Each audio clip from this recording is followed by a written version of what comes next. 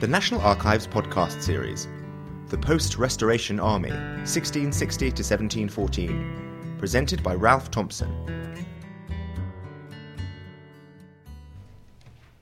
For my presentation this afternoon, I intend to outline the emergence of a permanent standing army following the upheaval of the Civil War and its involvement in major foreign campaigns, focusing on the changing role, composition and development of the British military forces. I very much hope to highlight possible National Archives source material.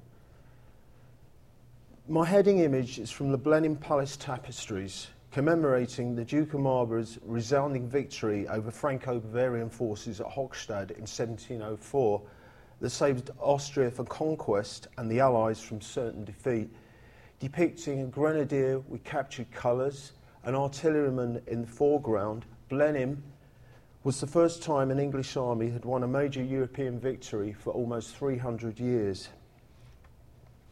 The politically articulate classes in Restoration England generally regarded standing armies as odious and were anxious to see the new model army disbanded.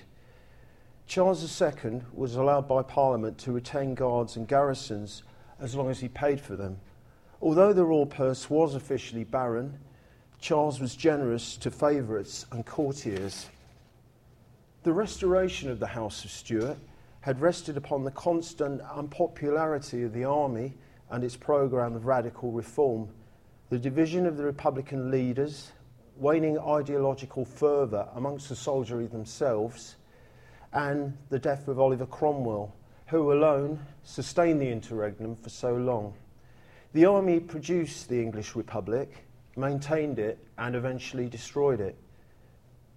Far from keeping the natural divisions in the army, which gaped open at his death, Cromwell created, by his constant policy of promoting men of different political and religious instincts simply on the strength of their relationship to himself.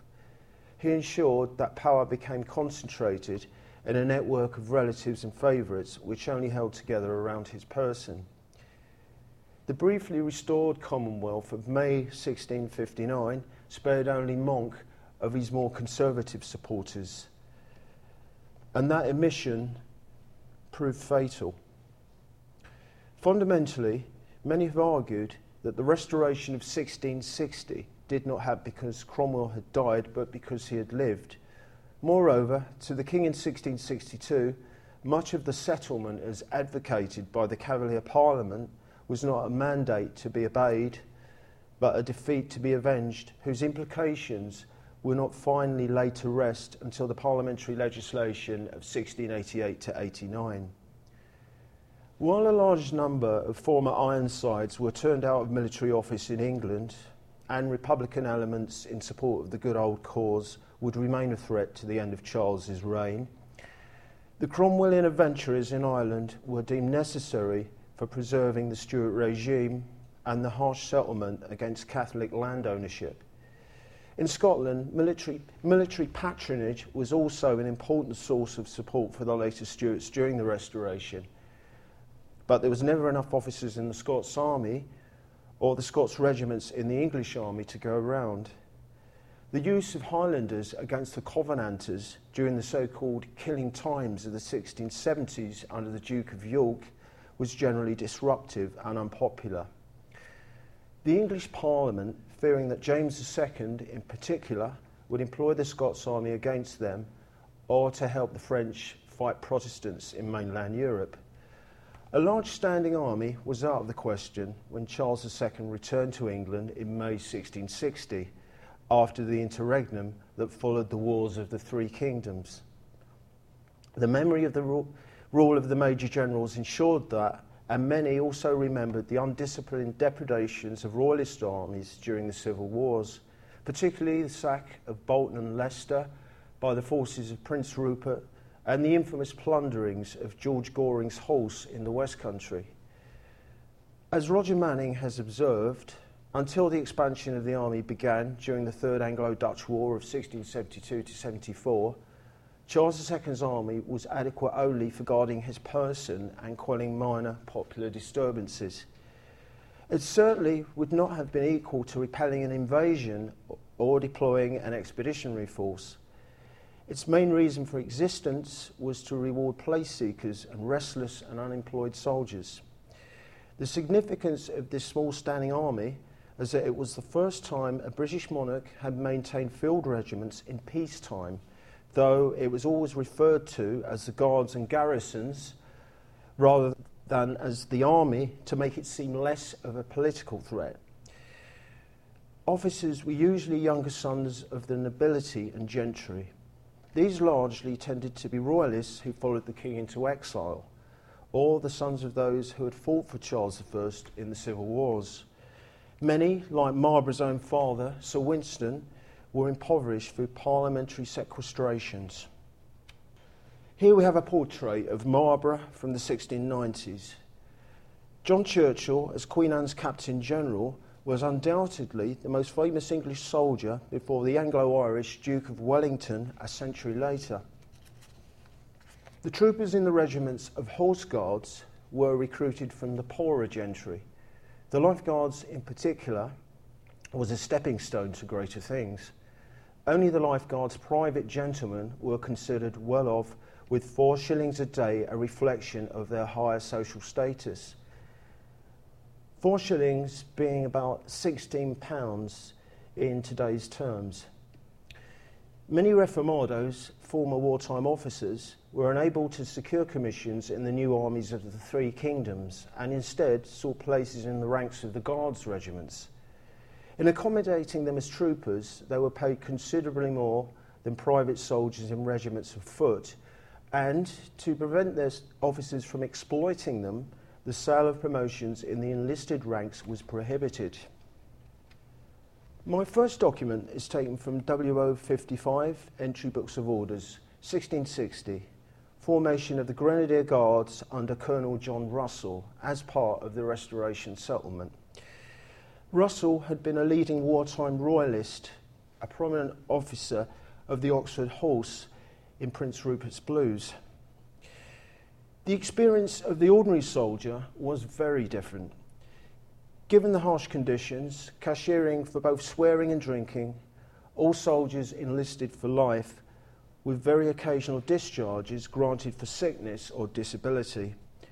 Inevitably, most recruits volunteered out of desperation.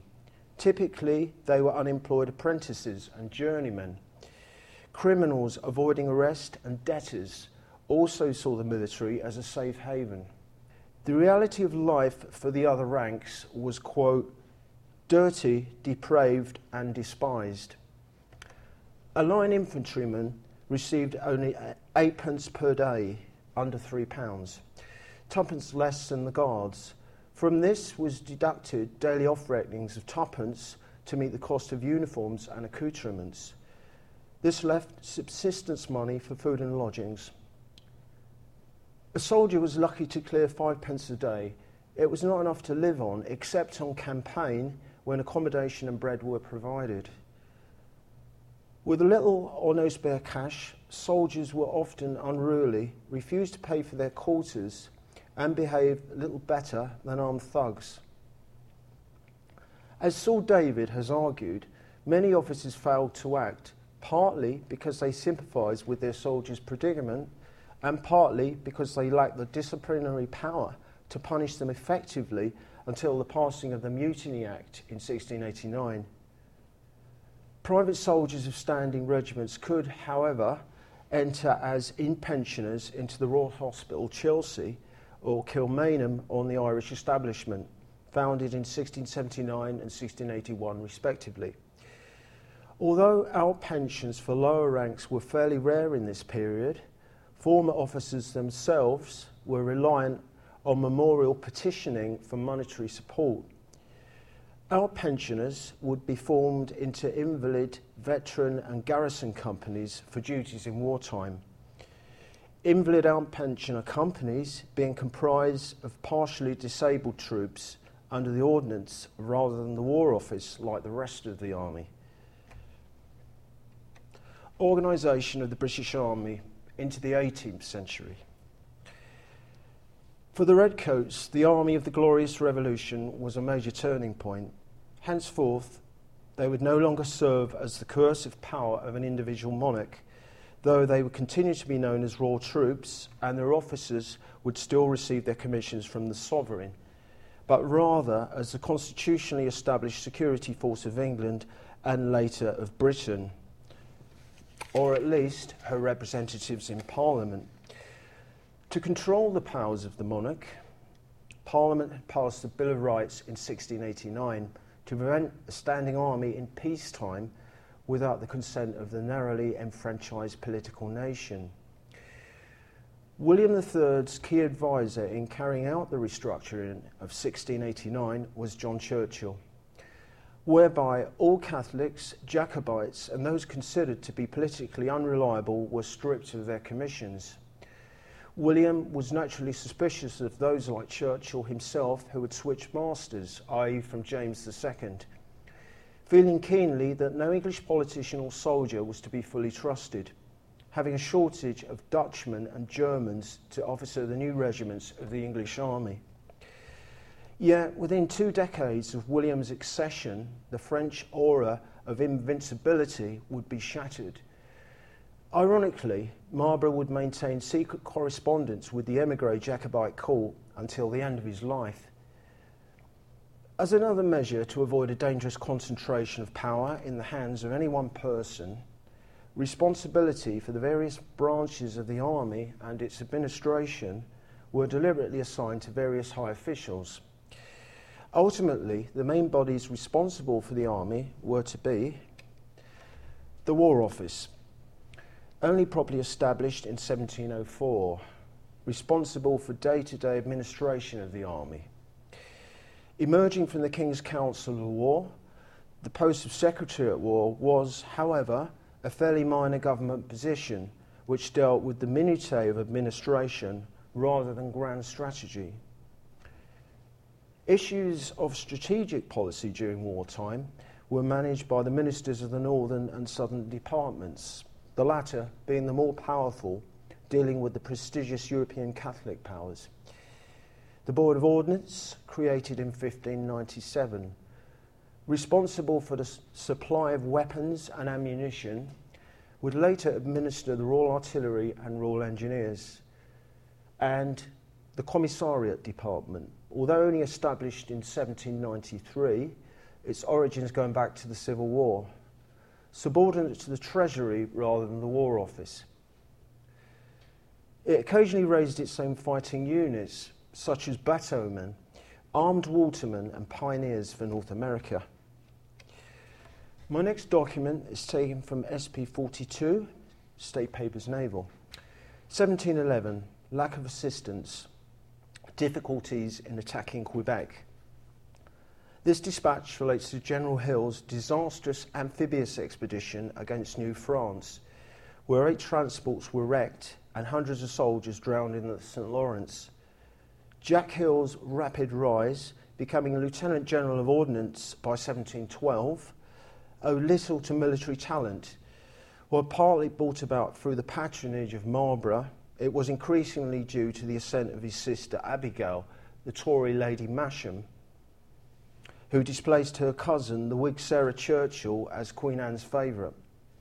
Ultimately, if the Quebec enterprise had been successful, French rule in North America would have ended in 1711 as opposed to 1763. None of the aforementioned bodies were usually represented in the cabinet, nor were they responsible for the overall strategy, which was in the hands of the Secretary of State for War. Such figures as Matthew Locke, Viscount Bolingbroke and Robert Walpole would serve in this high office between 1666 and 1710.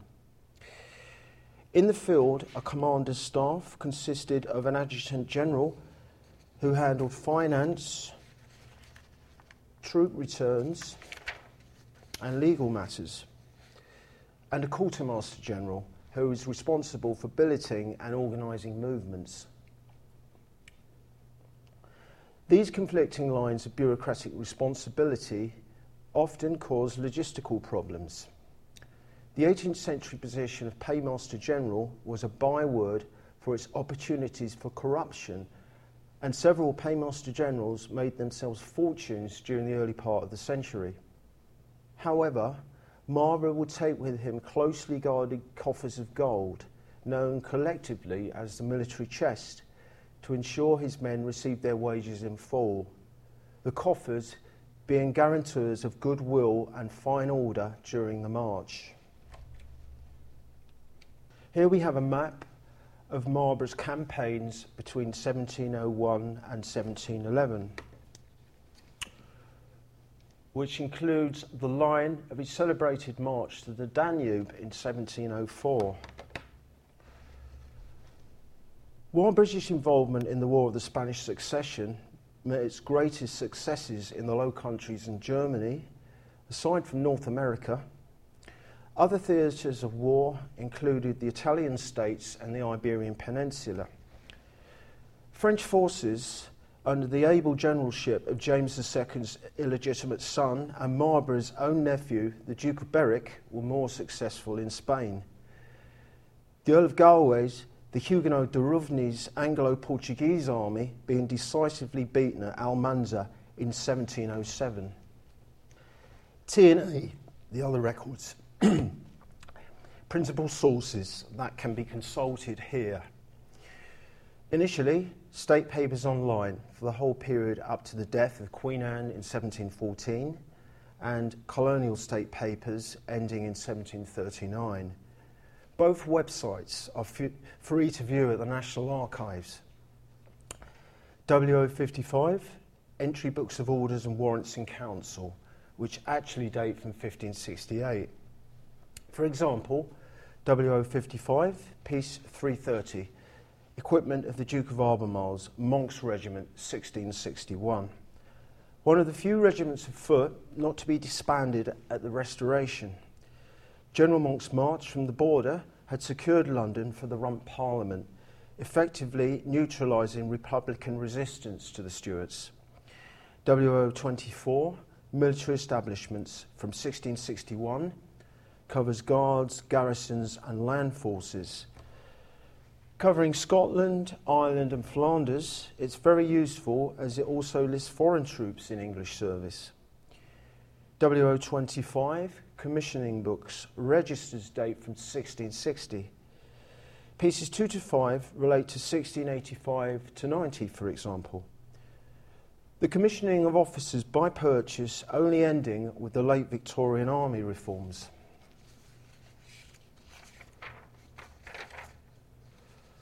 WO26, Entry Books, Warrants from 1670 onwards. For example, WO26, Piece 3, concerns unruly artisans on the notorious Thames South Bank, 1675. Coldstream Guards, suppression of hatters and weavers in Lambeth, signed by Monmouth himself when honorary colonel of the regiment. And we see his signature here on the bottom right.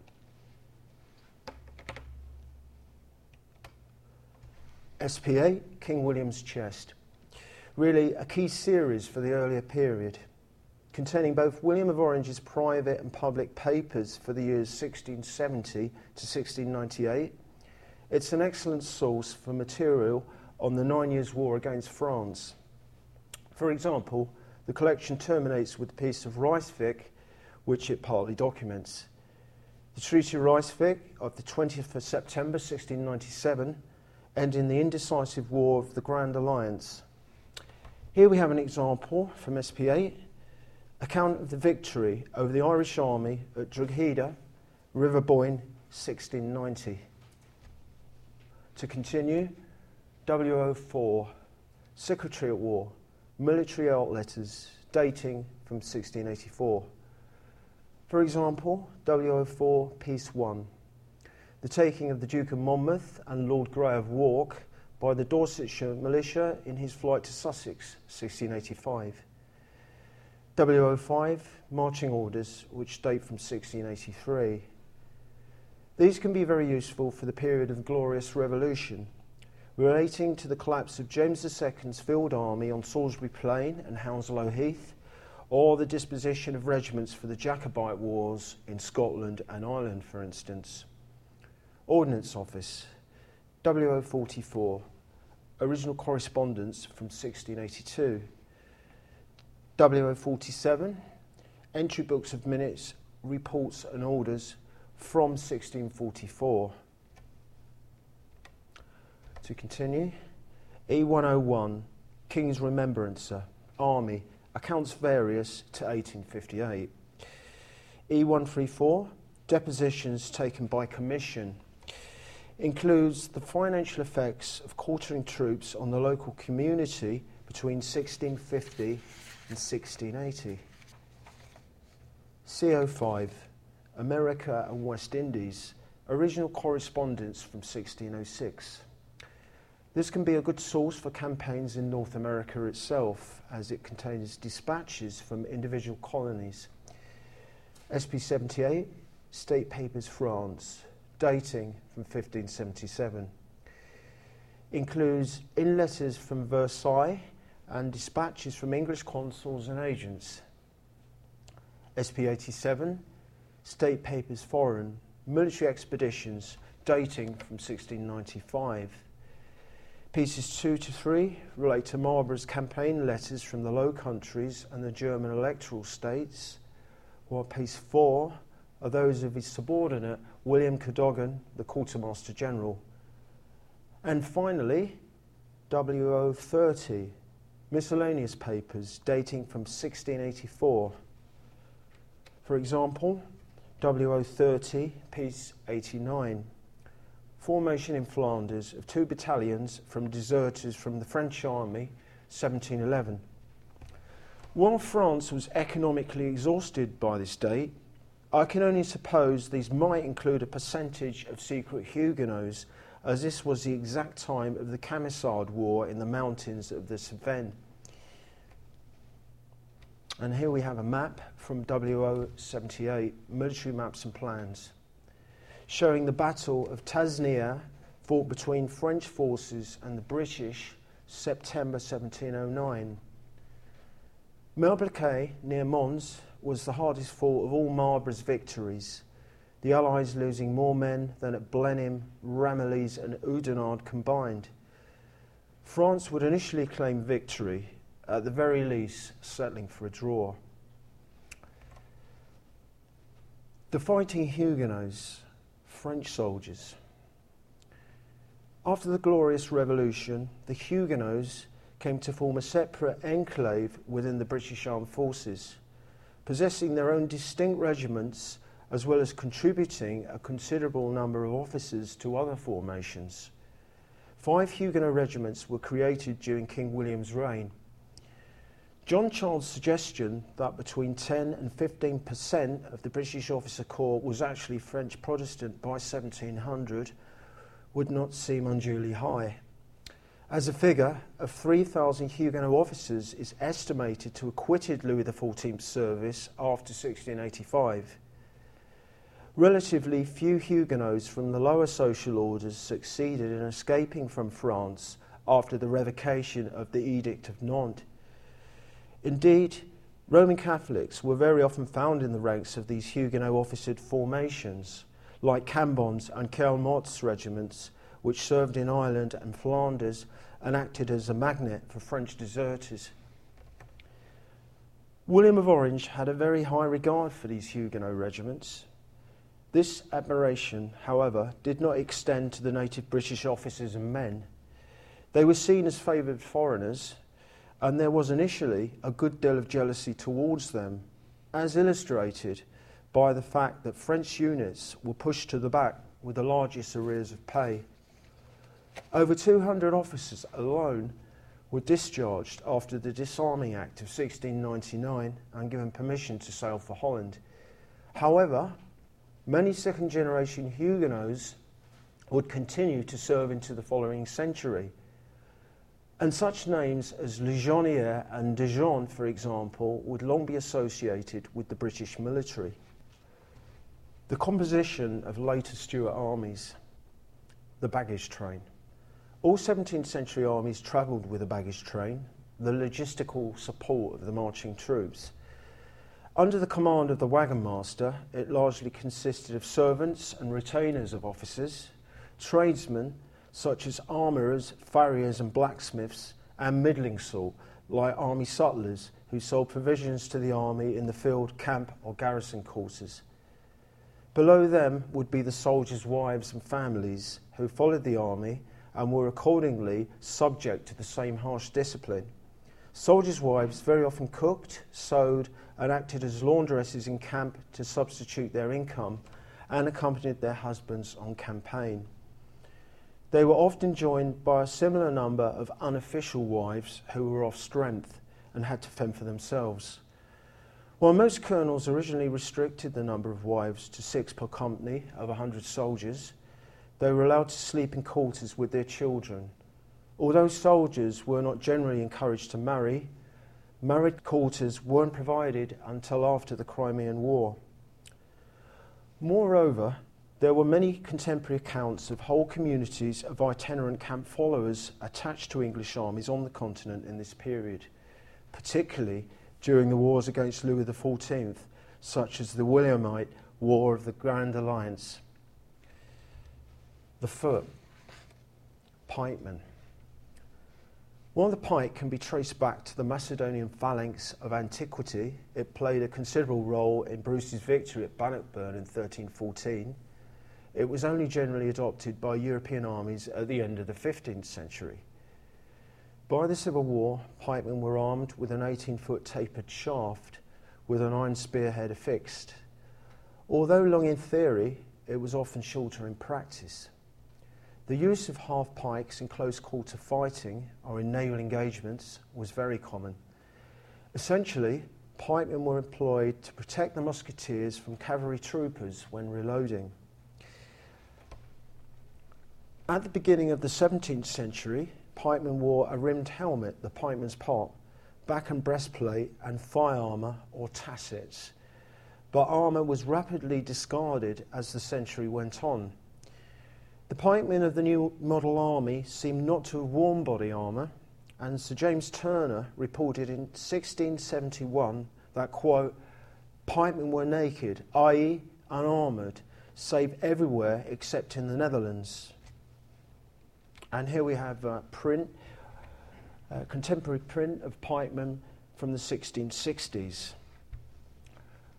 While the pike was regarded as the more honourable weapon than the musket, the proportion of pike to musketeers shrank steadily. In the early Stuart period, there were perhaps 2 pikemen to 1 caliver man, a caliver being a heavy musket that was used with the rest. This ratio was by the 1640s reversed, and by 1691, regiments that left Ireland for Flanders had only 14 pikemen per company, less than a quarter of their strength. Although the pike was effectively rendered redundant by the invention of the bayonet, which in effect made every musketeer his own pikeman, it lingered on into the 18th century and was retained by Russian and especially Swedish armies. Charles XII particularly made effective use of the pike during the Great Northern War. Here we have a very late example of the issue of pikes from SP 41, State Papers Military. This relates to a warrant from George I for the issue of short, i.e. half pikes, to the invalid companies in the garrison at Portsmouth from September 1715, the time of the Old Pretenders Jacobite uprising in Scotland. Musketeers. Musketeers were initially armed with the older style matchlocks. Slowly, these were replaced by flintlocks, which have been known as snap-ounces or doglocks during the 1640s. Flintlocks were generally adopted by the 1680s, as were plug bayonets, which had originated in France the previous decade. However, musketeers were unable to fire when using the plug, and British infantrymen, to use the term after the Act of Union in 1707, only became truly efficient with the complete standardisation of the socket bayonet by 1720. Musketeers were thus equipped with bandoliers of powder charges, fine priming flasks, and shot bags of ball, wadding, flints and steel. Here we have another example from SP 41. This document from November 1704 refers to the 3,000 plug bayonets held by the Ordnance Board, but completely lacked socket bayonets to issue during the Siege of Gibraltar. Specialist troops. Specialist foot troops like grenadiers and fusiliers increasingly emerged during the period of the early Lace Wars. Foot grenadiers, along with horse grenadiers, were first established as a distinct role in the mid to late 17th century for the throwing of grenadoes and sometimes for assault operations. At this time, grenadiers, having originally been raised as a result of the Sun King's military legislation, which under his energetic Minister of War, Louvois, had made the French army the most feared in Europe, were chosen from the strongest and the largest soldiers, often leading the storming of breaches in siege warfare.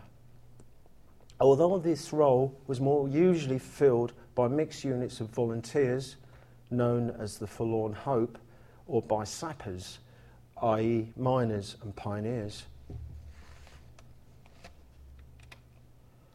Here we have a print of an early grenadier from the 1670s getting ready to hurl his grenado.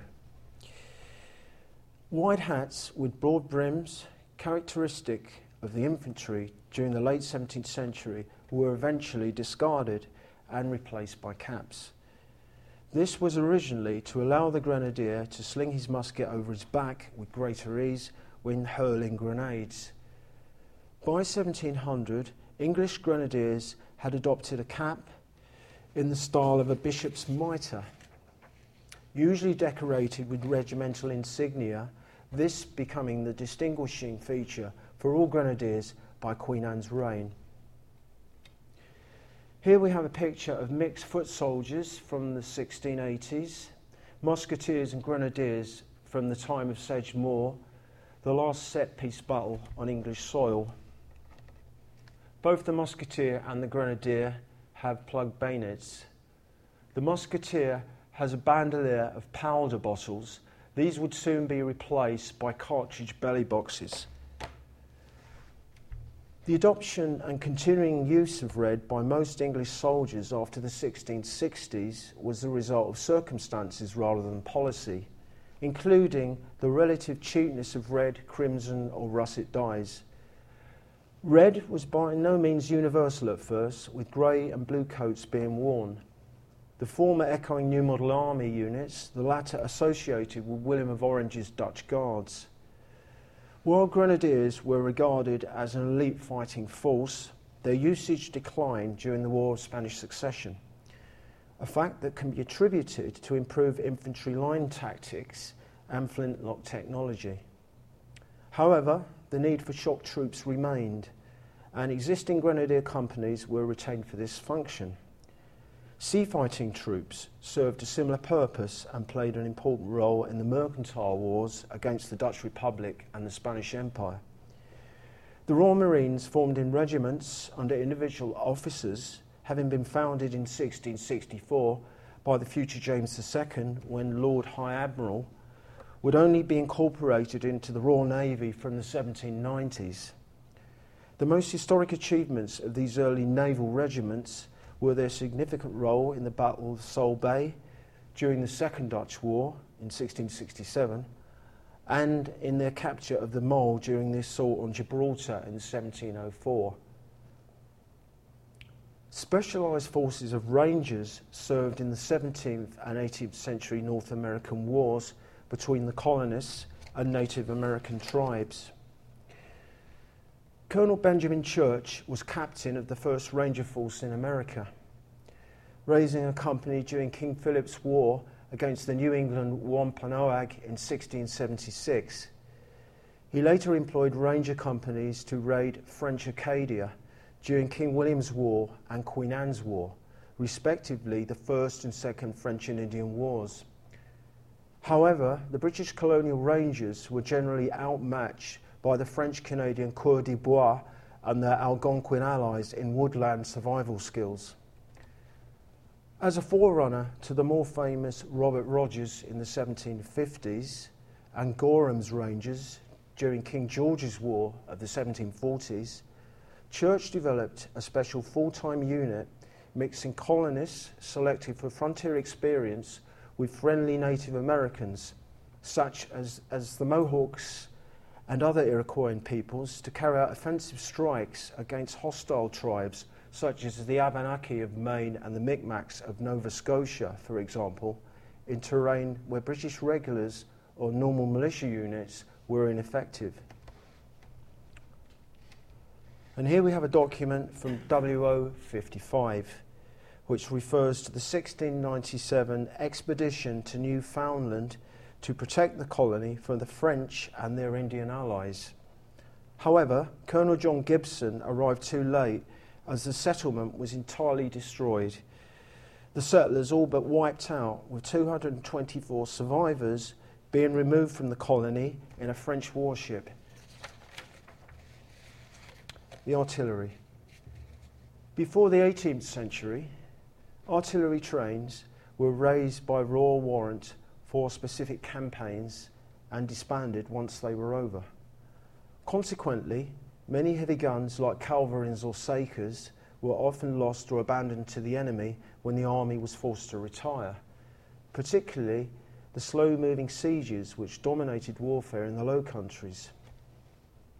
My next document is from SP 87, July the 18th, 1695. Death by cannon shot before Namur of Mr. Michael Godfrey, Deputy Governor of the Bank of England, War of the League of Augsburg. The Bank of England, only being established the previous year, the long drawn-out siege of Namur, southern Netherlands, lasted over 2 years before the Allies finally captured this important Bourbon stronghold.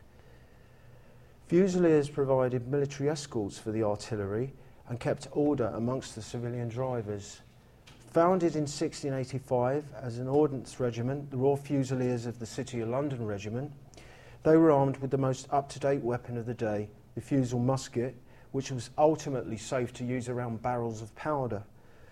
While pioneer contingents were attached to artillery units after 1660, the Board of Ordnance only established a Corps of Engineers in 1717. The combining of shot and powder into single-shell projectiles had been developed under the early Stuarts, as had specialised pieces of shipboard artillery and mortars, for example. One of the most significant effects of artillery during this time was the abandonment of old siege warfare strategies and styles of fortification building. This resulted in the construction of new bastion-style fortresses which projected outwards from the main enclosure, facilitating active defence against assault troops.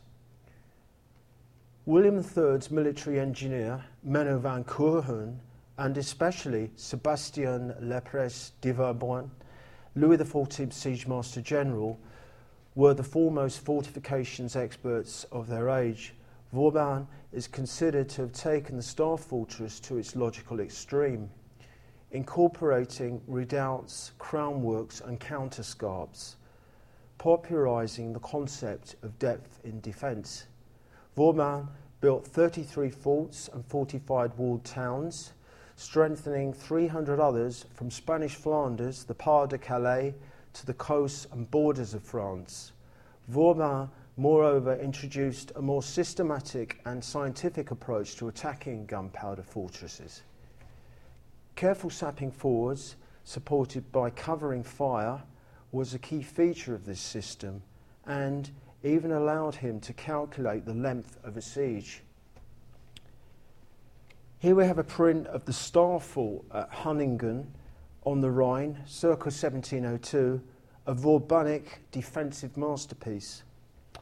Vauban built fortifications as far apart as the Pyrenees and northern Italy, even testing out his own constructions during the bombardment of Brest. Artillerymen themselves were technically the most competent and highly rewarded component of English armies in the late wars period, being schooled in the liberal arts of mathematics and geometry. Very often, foreign professionals like Dutch, Scandinavian and French Huguenots proliferating after the 1680s. Such titles as Master Gunner and Fireworker Petard being a bomb, prevailing during the later 17th century.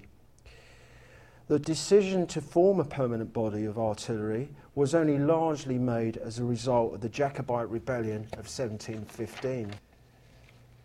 Marlborough's great convoy required 16,000 horses to draw 80 heavy guns, 20 siege mortars and 3,000 assorted munitions and stores wagons, and took up 30 miles of road.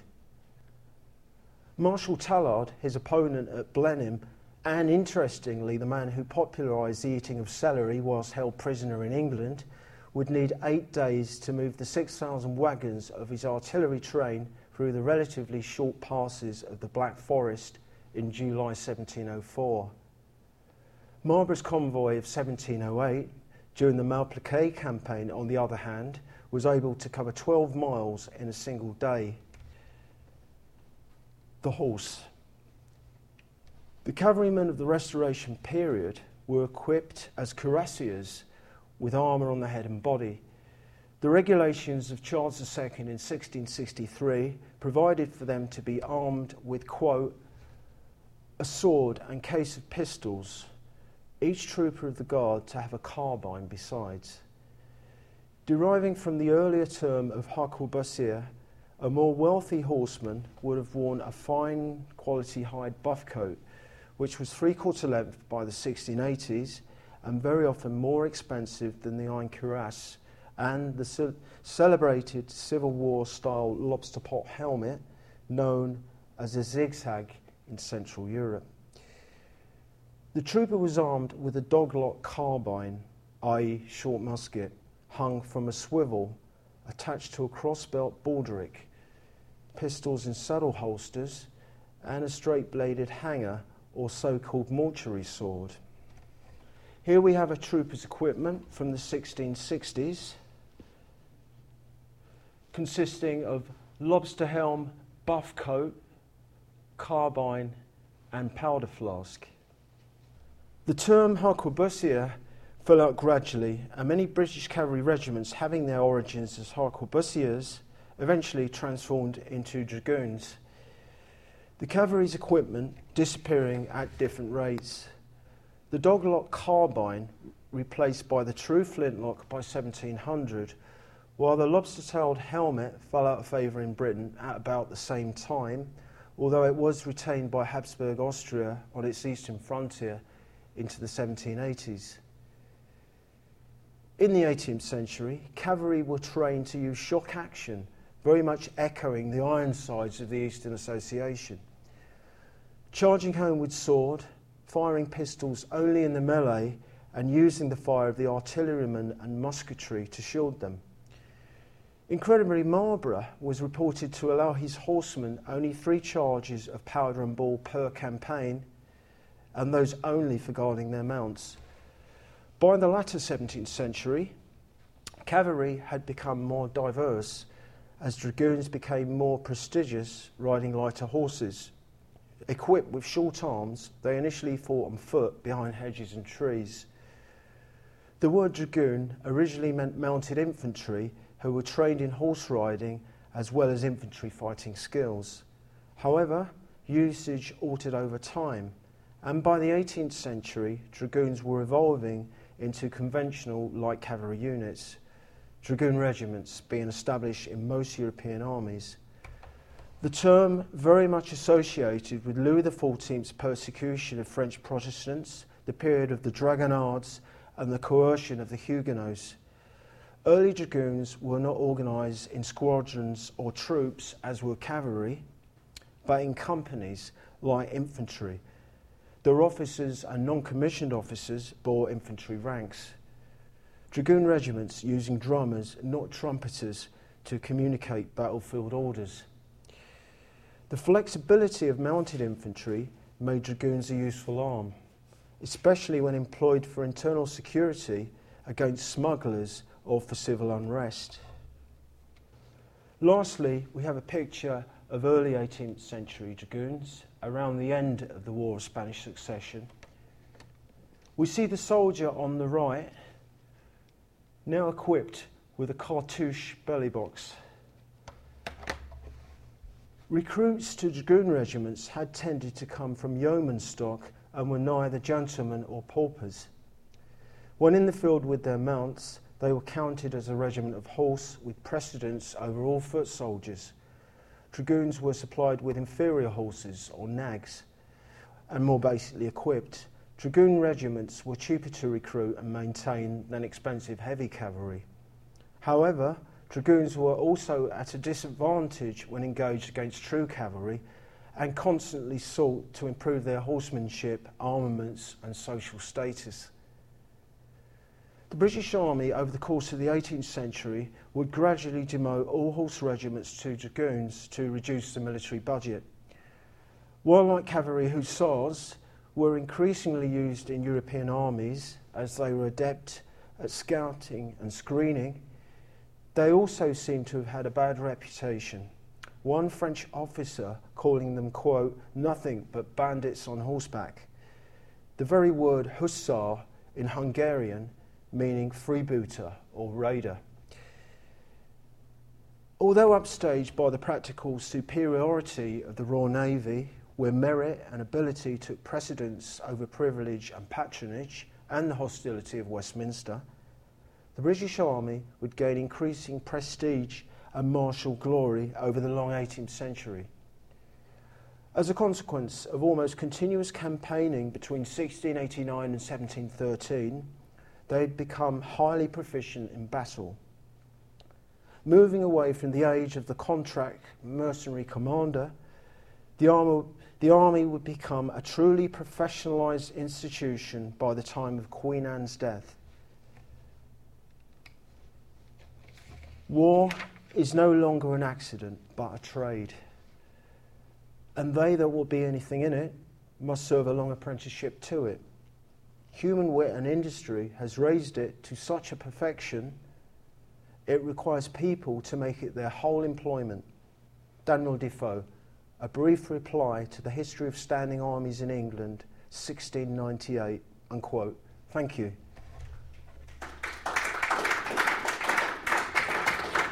This talk was recorded on the 14th of March 2013 at the National Archives, Kew. This talk was sponsored by the Friends of the National Archives. This podcast is copyrighted the National Archives. All rights reserved.